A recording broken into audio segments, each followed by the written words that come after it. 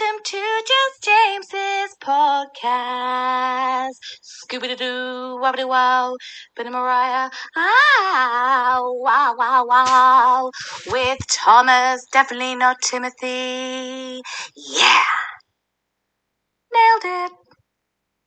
Hello, everybody. Welcome back to Just James. It's your host, James.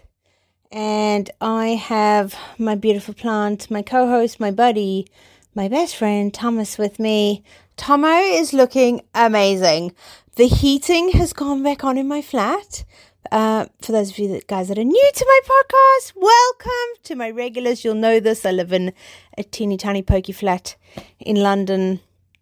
And I live in a really, really old building. So the heating in the building is building wide. And so I have no dictation over the heating. But the good thing is I don't pay for heating then because it's included.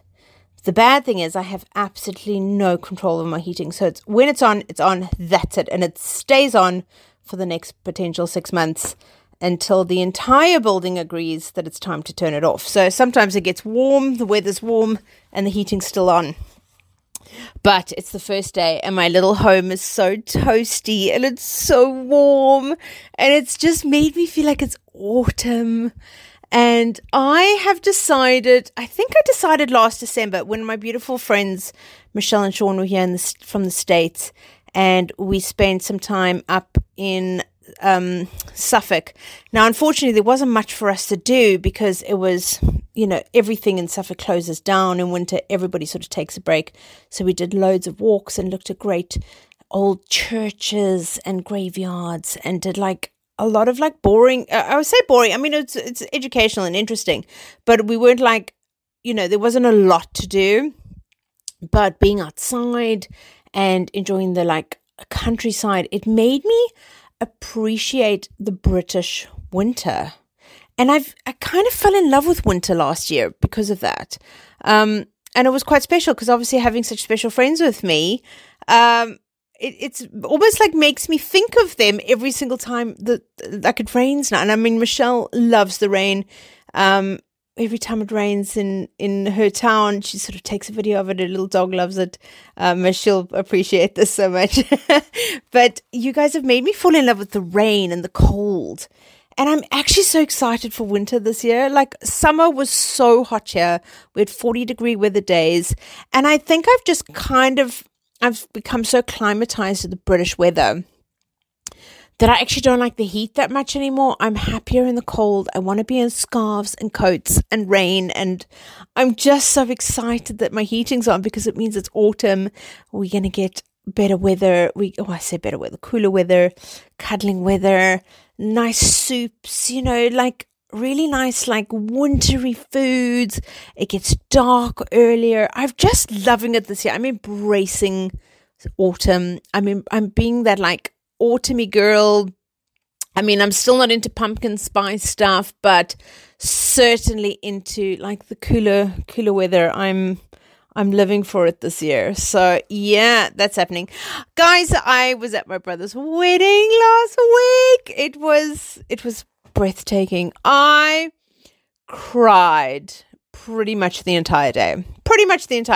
I was so like taken aback. I was so proud of him. I got up really early. I helped all the bridesmaids do their hair, did the flower girl's hair, and then I rushed back. I literally had 15 minutes to get ready.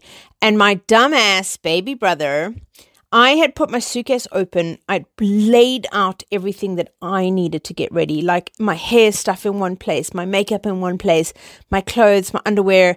I'd laid everything out on top of my suitcase, the little clippies I was going to put in my hair, my jewelry. I'd laid everything out.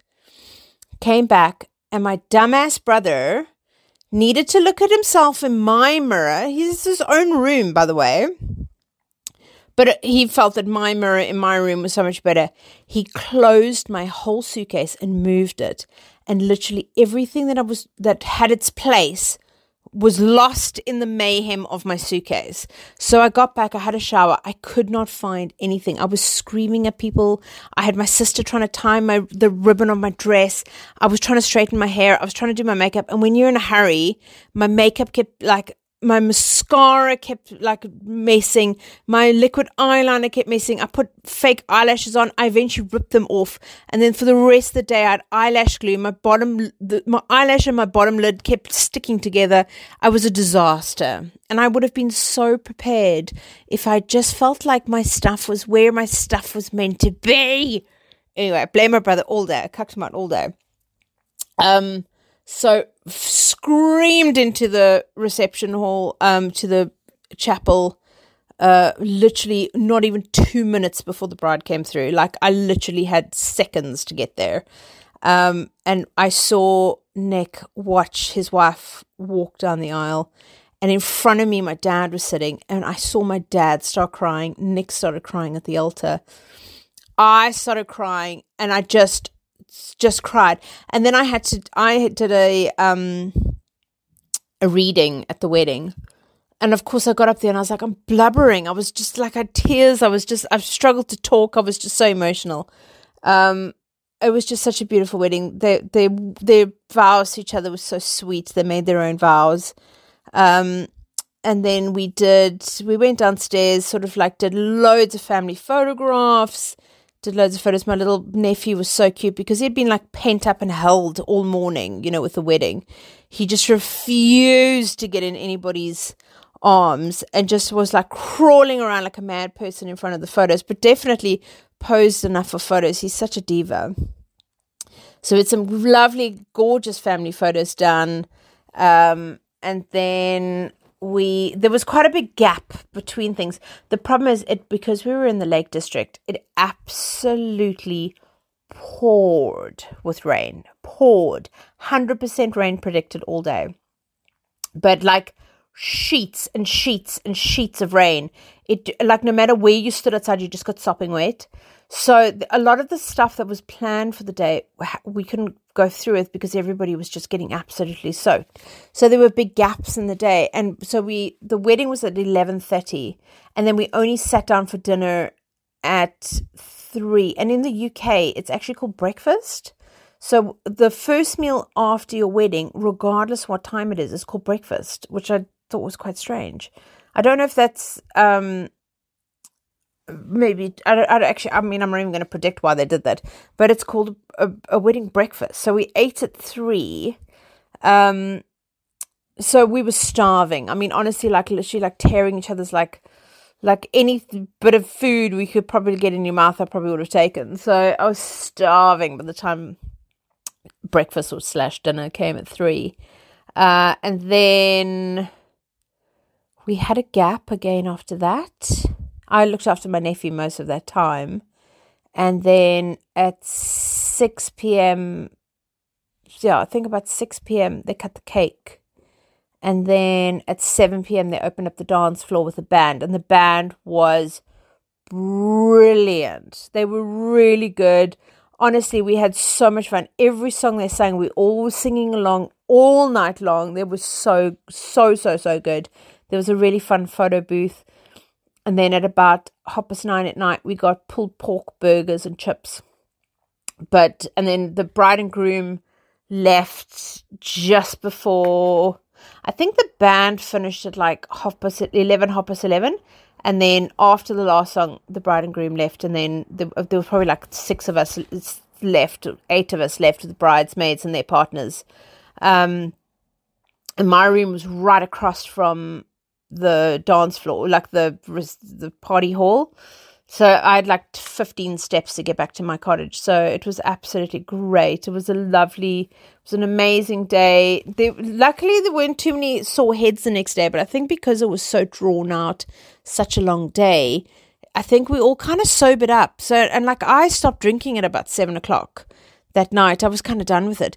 And I had really bad stomach cramps, and I just couldn't but it was, I mean, this sounds quite graphic, but it wasn't like an upset stomach. I just had like cramps down the side of my stomach, but like not an upset tummy, not like gassy or windy or anything like that. Nothing like that. Just this pain. Anyway, the next day, so I stopped drinking. So I was quite sober by the time I went home. And then the next day, I had these cramps all day down the side of my stomach. It almost like felt like your appendix, but I don't have an appendix anymore. So like I got rid of that years ago. Anyway, so Monday came, still had the cramps. And so I went and saw my doc, and I've pulled all the stomach muscles, or torn the ligaments, or I don't know what it's called, the muscle on the left side of my stomach. And it's from carrying my nephew around on my hip and not watching my posture. And I didn't even think about it because he's such a big, stocky boy. He's heavy. He's like a proper Lightfoot boy. Like, he's heavy. And I've torn the stomach muscles from like turning or dancing with him or picking things up that he drops on the floor or whatever the case is. I've pulled all the muscles. So that's why I'm in so much pain. I'm cramping. So if you pull your muscle, like, you'll often find like it's sore, tender, there's pain or discomfort when you touch the abdomen, there's swelling, there can be bruising, there can be muscle spasms, there could be difficult stretching the muscle, and then pain when moving or stretching, or it can also be pain after like excessive exercise. You can get it as well. So, it's so weird. The funny thing is that after this wedding, unfortunately, a lot of my family have come back with COVID. And like my little Moo, my mom is really unwell at the moment. She's really, really, really unwell. And my brother's family, new family, a lot of them have COVID. So I'm absolutely fine. I don't have the sore throat. Everybody came back with the sore throat. I'm absolutely fine. But everybody got sick, and I pulled my bloody stomach muscles. I mean, who does that? So it's I stretched it too far, or I tore it, or I just really wasn't watching my posture. And it's so sore. I mean, I've been sleeping the last 2 nights with a hot water bottle. Like, it's really, really sore. And it's definitely not a hernia. So it will take just time I've just got to rest it. I can't do too much with it. You can't, if you're trying to speed up the recovery of it, you got to try and stay hydrated, reduce inflammation with cherry juice is a really good thing. You have to try and sleep as much as you can, compress the affected muscle, switch to a low impact exercise just while you're recovering. Up your protein intake. That's a really good thing to do, and limit alcohol and tobacco consumption as well. I'm not a smoker, and I'm not a very heavy drinker anymore. So I would quite luckily, every time I laugh, it's so sore. So, unfortunately it takes between 3 to 6 weeks to recover from a stomach muscle injury or a strain. So I've just got to be really careful with it. Be careful if I pick up anything really heavy. But I'm such a nana. I can't believe I hurt myself. I just can't believe it. So I'm really sore. I'm really like trying to, I must say, every day is a little bit better because now it's almost been a week. But yeah, it's really sore. It's really painful.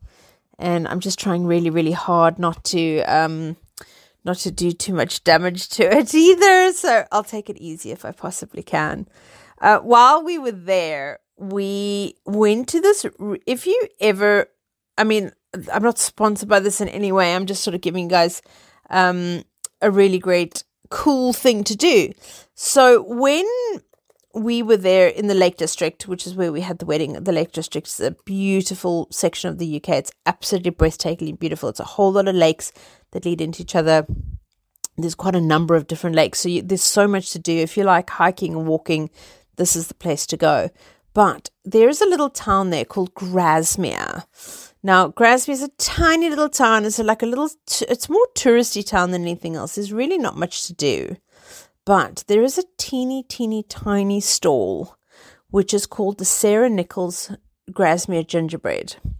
And it's a Victorian cook who invented this gingerbread in 1854 in the English Lake District town, little village, and it's a tiny little store. It's probably not even like, I would say 5 meters by 2 meters, like tiny little store.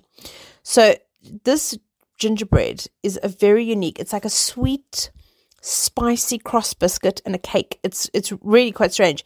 It's almost like chewy on the inside and like crispy on the outside. It's I can't even explain it to you, but it is absolute. It's the nicest gingerbread I've ever had. It's so different. It's so unique. It's not like any other gingerbread you'll ever have, because it's still like a cake, and it's not like, if you think of a gingerbread, it's like a biscuit.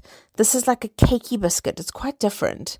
And when you go into the town, all you smell is like melted butter and like sugar. And it's like, it resonates the smell through this whole town. It's almost like, it almost draws you to the store because you can smell it from all around. And when you get to the store, there are queues. And I mean like 2, 3, 4 block queues of people waiting for gingerbread. So they make one batch every morning. That's it. And when it's done, it's done. So people go and stand in this queue for hours in hopes of getting some of the gingerbread. And if you're lucky enough to get some before they run out for the day, you get some. But there's also the fear and excitement that you just might not get any gingerbread. And so you stand in this queue and you almost like make friends, and you're all like in anticipation waiting to buy this gingerbread. And you get to the front of the store and you're like, yeah, I've got. So we actually went and got party favors for the wedding so all the guests could have some of this amazing gingerbread. And I brought some home for myself.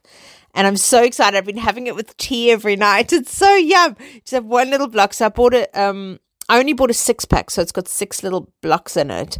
And I'd say they're probably about 10 centimeters by 5 centimeters long each block. So there's 6. You can buy an individual piece. You can buy a 6-pack, or you can buy a 12-pack. And if you are ever in the UK, it is just for the experience. I think it's really fun to go and do it, because it is just so unique. And then have the gingerbread. So I've put mine in the freezer. So every night I take a little piece out. I'm just enjoying the gingerbread of it. So I like the gingerbread. I think it's really nice. So if you ever come to the UK, I highly recommend that. It's a really great thing to do. And I believe there's a Beatrix Potter exhibition there as well. We tried for days to get into it, and every day we tried, it was completely sold out. So unfortunately, we didn't get to do it, but I'll definitely go back to the Lake District because it's so beautiful, and highly recommend doing that. So yeah, good thing to do. One of the things I got asked this week when I was grooming, and I actually made a video on my TikTok and I made a video on my Instagram page, which is Love Thy Dogs, is for my dog grooming business, is one of my clients asked me if I would groom or cut off the dog's whiskers when I was grooming. And I couldn't blurt out no faster in any possible way of being like, what are you insane? So, and I very kindly, I'm not going to be a complete bitch, but I did say to my client, look, their dog's whiskers have a purpose, and they're actually there for a really, really good purpose. So I thought, well, I'll just pass the knowledge on here as well. You know what? I'm going to try and do more videos for like cool dog stuff. I have so much knowledge on dogs. So I want to try and create like a bit of like a video series on it, and like give advice and maybe do like little videos. I did a video last week as well, which is great advice, and I'll pass it on to you guys as well. If you're washing any of your clothes and they're covered in dog hair. Now because I'm a groomer, I'm consistently covered in dog hair, like loads and loads of dog hair. So if you take a sponge that you wash your dishes with, it's got to have like a rough side, and then it's, like the spongy side.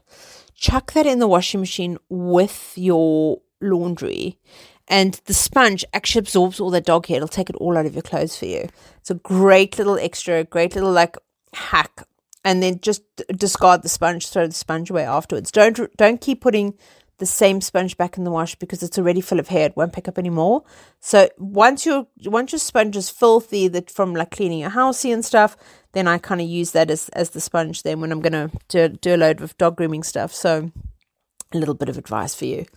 But dog whiskers, I'm just going off on a tangent. So dog whiskers are actually called tactical hairs, and they have a very important purpose. They are sensory, they have information, they submit information to sensory cells when they detect objects or movement. So when you cut them off, dogs actually lose sense of things that are around them.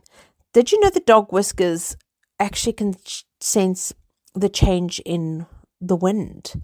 If the wind speed changes, dogs' whiskers pick that up. But they're also used to detect subtle changes around them.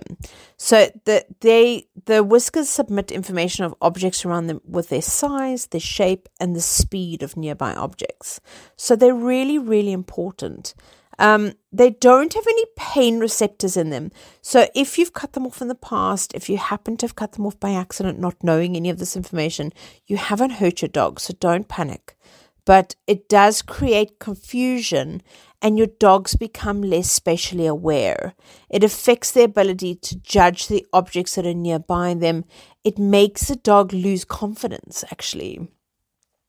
So the whiskers serve as early warning devices for them, that anything near their face, it can help a dog protect it from colliding into walls, into objects. It alerts dogs if something is approaching them that might be dangerous or damaging to their face.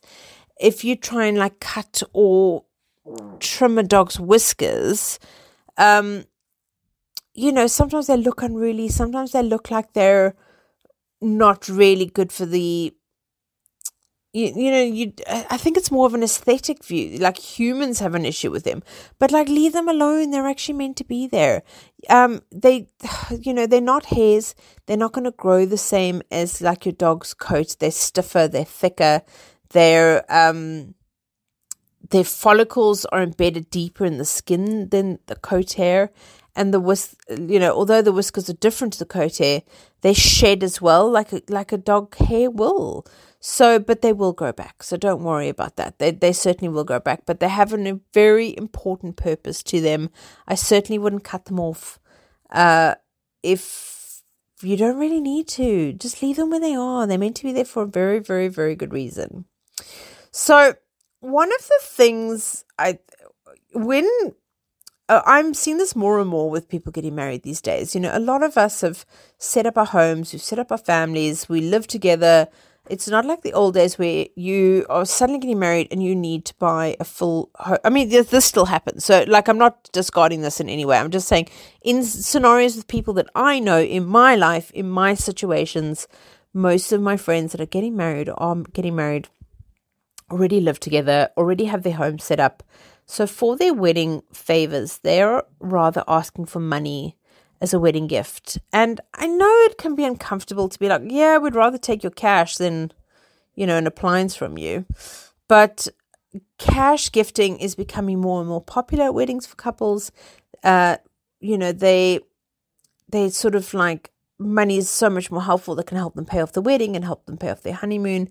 It can help them just put a little bit of money towards something as well. So instead of choosing a fancy candle, they're going, well, just give us the cash. So I think trying to decide how much to give can be a bit of a minefield. And some people have rules like it's covering the cost of your meal, or give the equal to what they gave you, or, how much are you spending on travel and how much are you spending on hotels. I think there's so many things that you have to take into consideration. And bringing a cash gift is, sometimes you go, oh my gosh, how much am I supposed to give? So there should be, I think, first of all, don't be offended that the couple's asking for marriage. The couple's asking for money. It's tradition for the couple to create a wedding gift list, and that's a very normal, common thing. And of course, if people don't really need that, they're asking for cash donations instead. And it can be, I know it's awkward. It must be really awkward for a couple to be like, yeah, give us your money. Let's just give us your cash. But it really is going towards something, and it should really help. If you were going to spend money on a wedding gift anyway, why would you be offended? It's the same thing. It's just giving it in a different form. I just feel like I don't think it's a bad thing. And I don't think that you should feel pressured either if you can't afford it to submit a certain amount of money, but only give what feels right. So if there's a rough guide, and most people work around this. So if you're a single wedding guest, they normally say give £50. If you're a couple, give £100. If you're immediate family, 100 plus, pounds. If you're in the wedding party, 100 plus. If you're an evening guest only, 25 to £50. And what that means in the UK, they do this quite regularly, is they will invite, especially if the church has a limited seating, or there's a cost per head. A lot of couples in the UK, I don't know if they do it in the rest of the world, will have their closest friends and family come to the actual ceremony and then to the dinner. So say like with my brother, they had the wedding at 11:30, they ate at 3, and then at 7 p.m. the party started. So you can also just be invited to the party section. That way the bride and groom aren't paying for your meals. And obviously that's quite a big expense. Whereas if you just come for the party, it's a cash bar. You pay for your own booze and pretty much you're just filling up a room for them. So a lot of people in the UK do that here, especially if you want to invite some work colleagues or people that you aren't very close to, but you still feel obliged to invite along. So you can have an evening guest as well. So if you're just an evening guest, I'd say 25 to £50. And if you're a colleague, again, coming as an evening guest, 25 to £50 is pretty much acceptable as a gift. So, and I think paper money is always a better thing than giving them a gift card, unless they've asked specifically for a gift card. I think that way they can make the decision on what they want to spend that money on. They can deposit it themselves rather than being forced to go to a specific store to spend the gift voucher. But, I think Japanese weddings money is a very common gift as well. So in Nigerian weddings, there'll be a money dance where the couple are sprayed with money and they boogie on it, if you want to say, dance on it. I know Indian weddings, there's typically no wedding registry and no box gifts rules. So cash or check in an envelope is given instead. So Italian weddings, the bride often carries a special bag at the reception called a la borsa, and that brings envelopes of money from guests to cover the wedding expenses. So this is not a new thing. This is certainly something that's in a lot of different traditions, a lot of different cultures, and I just feel that it's just becoming more and more acceptable way to sort of like communicate your appreciation for being included. So yeah, hopefully that'll give you some advice for wedding gifts and stuff. One of the cleaning questions somebody asked me the other day, because you guys like the cleaning advice. I find it quite fascinating actually, because I love cleaning, so I really find it fascinating. But somebody had dropped breakfast in bed, done something really nice for their partner, and dropped it all over the bed and said, well, how do we clean that up? What's a great advice? So I think, like any spill, when you're dealing with spillages on a bed, time is of the essence, especially when you're dealing with a mattress. So if you have to stand the mattress up and sponge the stained area with cold water, but don't over wet it, blot with a dry cloth. And then you can spot treat the area with like a stain remover designed for like carpets or upholstery. That works quite well. And then rinse it with cold water and then blot dry again. And then if there's anything like a lingering odor, add a few drops of disinfectant to the water that you can sort of rinse out the stain as well. Or even another thing that I actually did this morning, and I thought about it before I did the podcast, is cleaning your cutting boards. So if you're trying to remove food stains on plastic cutting boards, you can rub a lemon juice into them and then just leave it overnight as well to pull that up, and then rinse thoroughly and dry. And if the board is dishwasher safe, then wash it at a 65-degree cycle, and that should get rid of any germs or bacteria that's sort of on the cutting board for you as well. When I got back from my brother's wedding, I did 7 loads of laundry. Now, bear in mind, that's not all just clothes, but I did do probably 5 loads of clothes. Then I did 2 loads of towels, because I'd taken away towels and I had towels here.